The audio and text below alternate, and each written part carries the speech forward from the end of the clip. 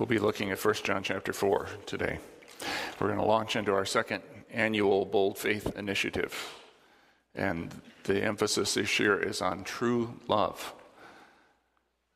It takes a bold faith to risk a true love because love is fraught with dangers.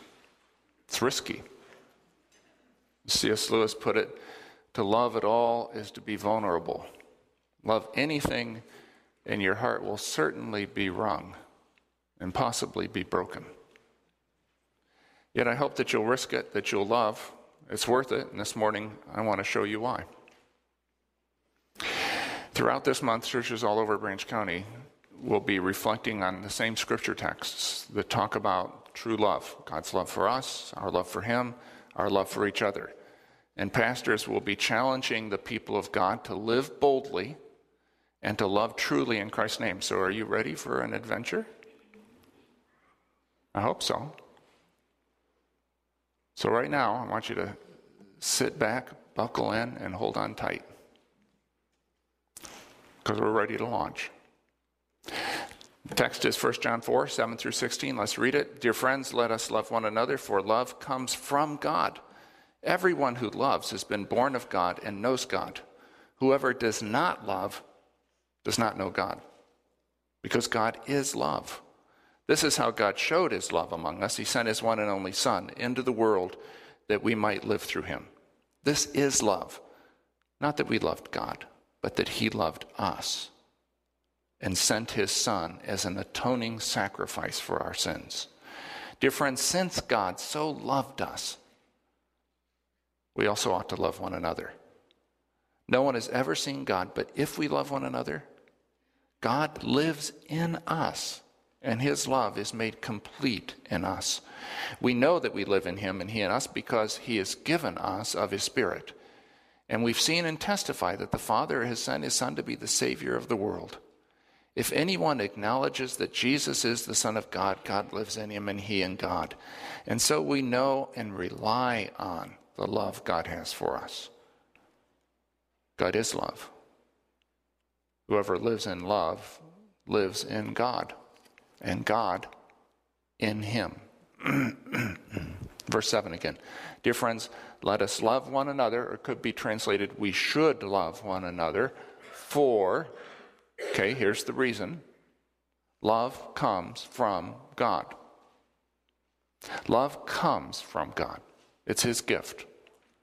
When we think of God's gifts, we inevitably think of God's gifts to us. But the apostle was thinking of God's gift of love through us. I think that God actually prefers to give through other people. That way He can get more and more people involved. See, all through the scripture, God loves a party. God loves getting people together. And because God gets a kick out of giving through others, it's possible for us to miss His gifts in one of two ways.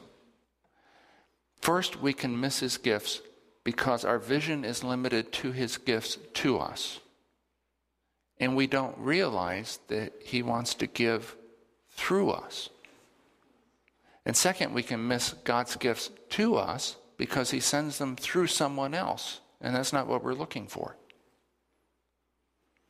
Today I have the privilege of being a person through whom God gives a particular love gift, the gift of His Word. Now that doesn't make me anyone special. God, you see, loves giving through others so much that He'll even use ravens and donkeys to deliver His gifts. But it does make me blessed. It's a huge blessing to be the channel through which God gives any of His gifts. I hope you'll have that blessing and have it repeatedly during this month of bold faith. Now, still verse 7. Everyone who loves has been born of God and knows God. Now, it's not everyone who does a loving thing who knows God, but everyone who is loving. It's a present participle in Greek. It signifies ongoing action. Love is the characteristic of this person. The love John has in mind is more than a one-time act of affection or sympathy. You know, some people are naturally affectionate and sympathetic, by personality, by upbringing, and that's a tremendous advantage, but it's not what John has in mind.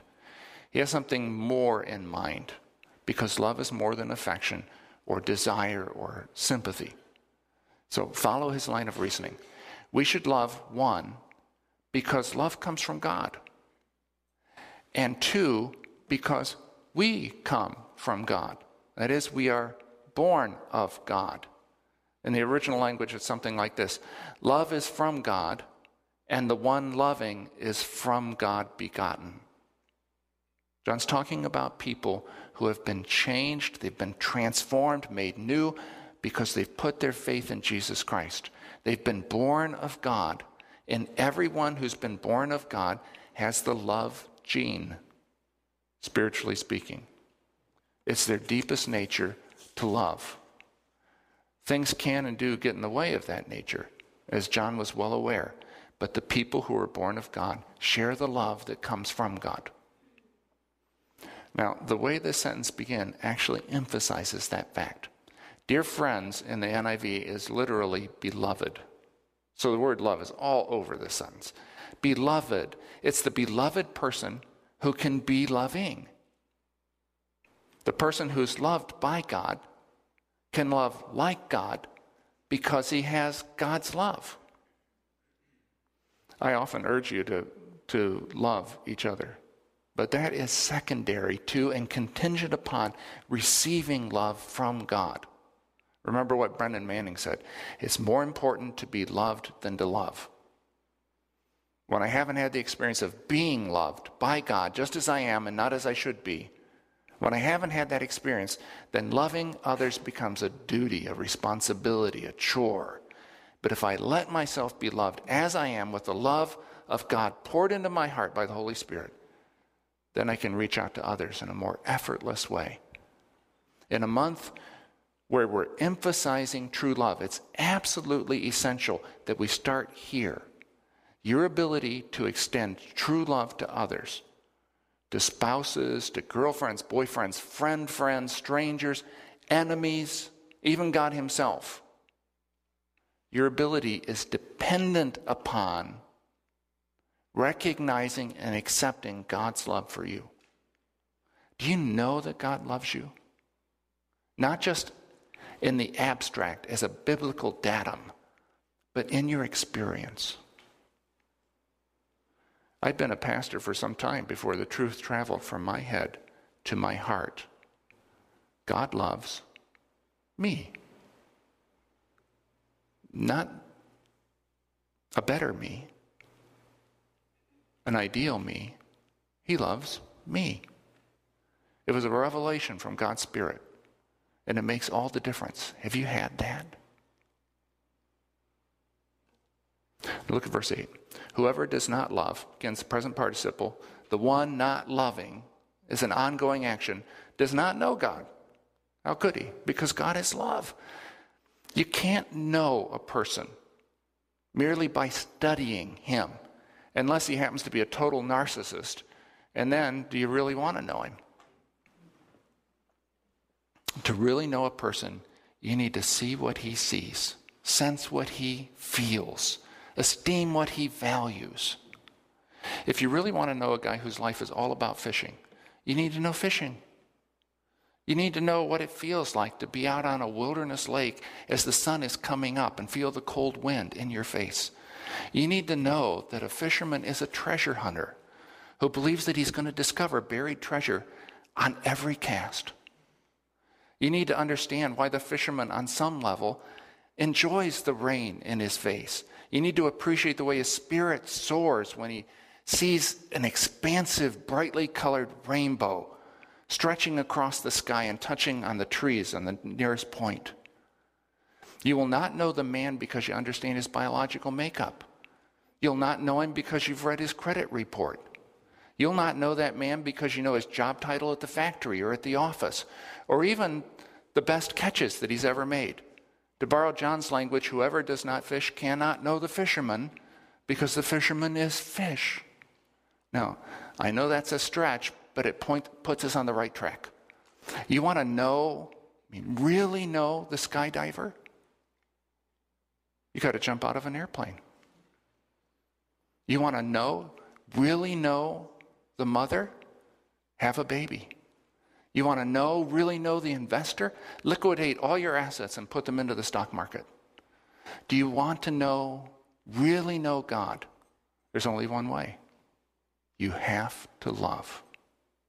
You cannot stand outside of love in self-adoration, always protecting, always defending your rights and your property, and ever know God. He lives in a different world. His mind works in an entirely different way. He values different things. Now you may say, yeah, but I know God. He takes care of me. He's healed my sickness. He's provided for my needs. But because he cares for you does not mean that you know him in any way more meaningful than the Cocker Spaniel knows the owner who feeds him. And yet, what if the Cocker Spaniel could change, could grow, could begin to understand and feel his owner's concerns and longings and hopes and pleasures? But he'd need a different kind of life for that. And so with us, we little humans can receive a different kind of life, one that begins to change us, open us up to new realities that we could never have known before. It's God's own kind of life, not biological but spiritual, not temporal but eternal. It's the divine kind of life which God shares with those who believe in and open themselves up to his Son. And the energy of this life is love. Without this life, without this love, you'll never know God. Because God is love. Now, please get this. It's infinitely true that God is love. But you can't turn that around and say love is God. If you turn love, or at least what people call love, into a God, it'll soon morph into a demon. And that's precisely what Western culture has done. It has exalted affection, desire, pleasure as a God, and society's been demonized by it. Idolize those things, and they become gods more capricious, more dangerous than Hera or Ares or any of the gods the Greeks worshipped. But exalt the Lord as God, and affection, desire, pleasure, they all find their rightful, happy place in your life. Now, here's the point. We don't get to define love. God does. But when he defines love, he doesn't spell it out in ink in a dictionary. He spells it out in blood on a cross. Look at verse 9. This is how God showed his love among us. He sent his one and only Son into the world that we might live through him. This is love, not that we loved God, but that he loved us and sent his Son as an atoning sacrifice for our sins. God doesn't define love in terms of affection or desire, but in terms of giving, self-giving. Love does not mean never having to say you're sorry. One of the most ridiculous things anyone has ever come up with. Love means giving yourself to meet the needs of another. And are we ever needy? John describes that need in terms of sin. The thing that separates us from God and truly from the person we were always meant to be. Sin not only ruins our relationship with God, it ruins our relationship with ourselves, our true self. It kills us. Sin has multiple stems: lust, greed, envy, anger, pride, gluttony, and a million branches. But only one root: the determination to be my own God, which means usurping the real God and placing his desires below my own. Sin is not simply a moral violation. It's a rebellion. And the sinner is a rebel. And we're trapped in our rebellion, stuck in our sin. It's become our nature. It is the primary human disorder. a spiritual cancer that eats us up from the inside, and there's nothing we can do about it. If you thought there was, you're mistaken. We can't cure ourselves. Sin separates us from God. It leaves us deathly allergic to him, yet he's the only one who can help us. And so, we can't help ourselves. But the loving God gave himself, gave his only begotten Son, is the most famous verse in the Bible puts it, so that we would not perish but have everlasting life. What we could never do, he did. That's love, giving oneself to meet another's needs. And that's what John verse 11 wants us to do for each other, to give ourselves. Not just our advice or our money or our time, but ourselves to one another. I can give money without giving myself. But money without love is just a handout. I can give advice without giving myself. But advice without love is just meddling. Loyalty without love is servitude. Righteousness without love is legalism. Love is at the heart of every virtue. St. Paul understood that perfectly. He wrote, if I give all I possess to the poor, but have not love, I gain nothing. True love differs from lust and from affection, but also from philanthropy and patronage in this. True love always gives oneself, not just one's resources. And that's exactly what God did in Christ. He gave himself. But how can anyone give himself? If he does that, won't he lose himself? Isn't that what we fear? I don't want to get involved with that needy person because they'll just suck me dry. I'll lose myself. How can I give myself? And the plain truth is I can't, any more than I can pull myself up by my own bootstraps. The only way for me to give myself to someone else is for someone else to give himself to me. I need to receive another's life in order to give my own away. And that describes perfectly the dynamic of Christian love. God pours his love into me, and I pour it into you, and you pour it into one another. But all that love starts with God, comes from God, and is God giving himself away, principally through his Son, but also through you and me.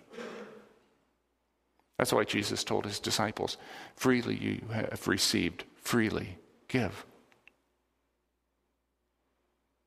You don't have to worry about generating it. It comes from somewhere else. But we're afraid to give ourselves away. Afraid that we'll lose ourselves. But we needn't be. Myself is not some static reality. That's a Platonic idea from the Greeks, not from the Bible. Myself is not some static reality that I might recklessly give away a little at a time until I have none left. I hear people who've been married for years say, I just lost myself in my marriage. No, you didn't. You didn't lose yourself that way. You never found yourself. That's the problem. My real self comes to me from God, which is why Paul can say that our life is hid with Christ in God, and tells us that even now we're seated in the heavenly realms at the right hand of God. My real self is only released to me as I dare to trust God and give myself away. Jesus told us this again and again and again in a variety of ways. I tell you the truth, unless a kernel of wheat falls to the ground and dies, it remains alone. But if it dies, it brings forth much fruit. Or whoever finds his life will lose it. And whoever loses his life for my sake will find it. Whoever tries to keep his life will lose it. Whoever loses his life will preserve it. For whoever wants to save his life will lose it. Whoever loses his life for me will find it. And there are others of the same sort of thing. We only find our true selves as we give ourselves away in love. Look at verse 12. Let's see how this works. No one has ever seen God. That truth happens throughout the scriptures, Old Testament, New Testament. No one's ever seen God. But if we love one another, God lives in us, and his love is made complete, or as the King James has it, is perfected in us. That's one of the most unexpected things in this entire letter. God's love is made complete, or is perfected, when we love each other. So could it be that God's love is not complete, is not perfect without us? Think of it this way. The true church, comprised of all those through time who have faith in God's Son Jesus, is part of a gigantic circuit that runs through time and space like electric wiring runs through your house.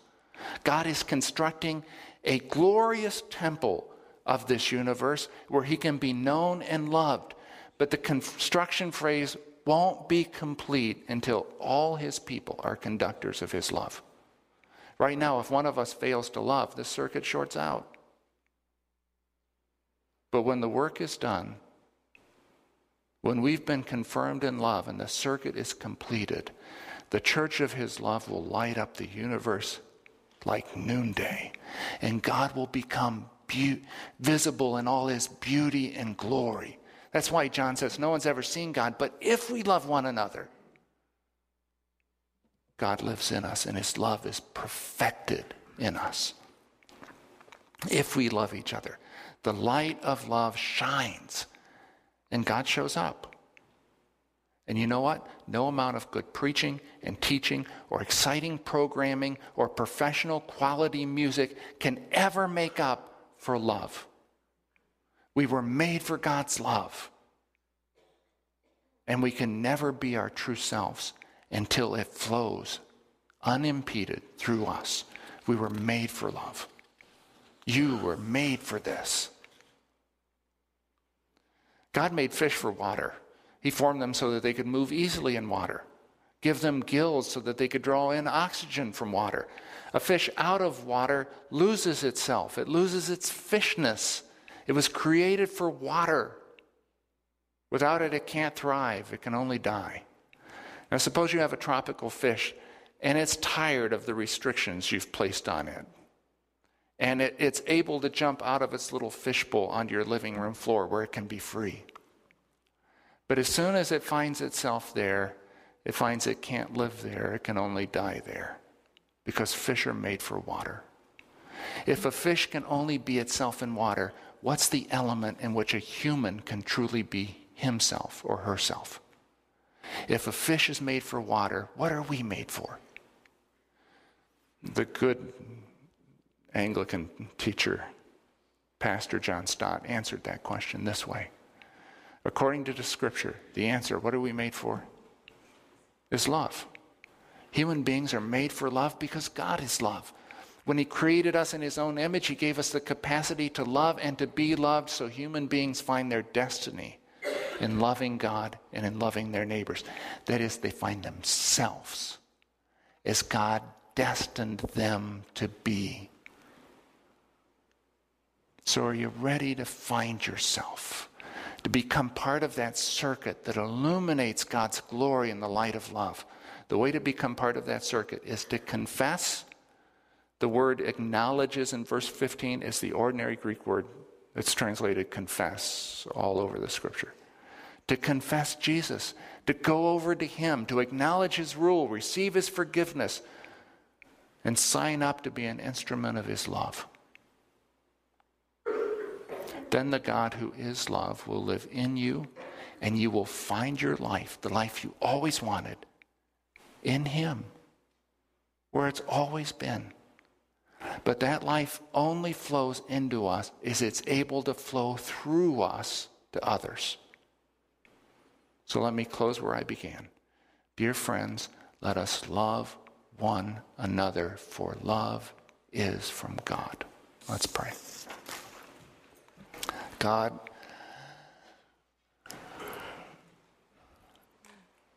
if somebody's here this morning or listens to this sermon later on who's not part of the circuit, please call them, fit them in, make them part of what you're doing, and give them your life. And for those of us who already share your life, tell us in ways that we can't forget that we share your life and love as we give your life and love away. Lord, this takes bold faith on our part. And even that has to begin with you. So we throw ourselves on your mercy. Ask for your grace. Fill us with your love for Jesus' sake. Amen.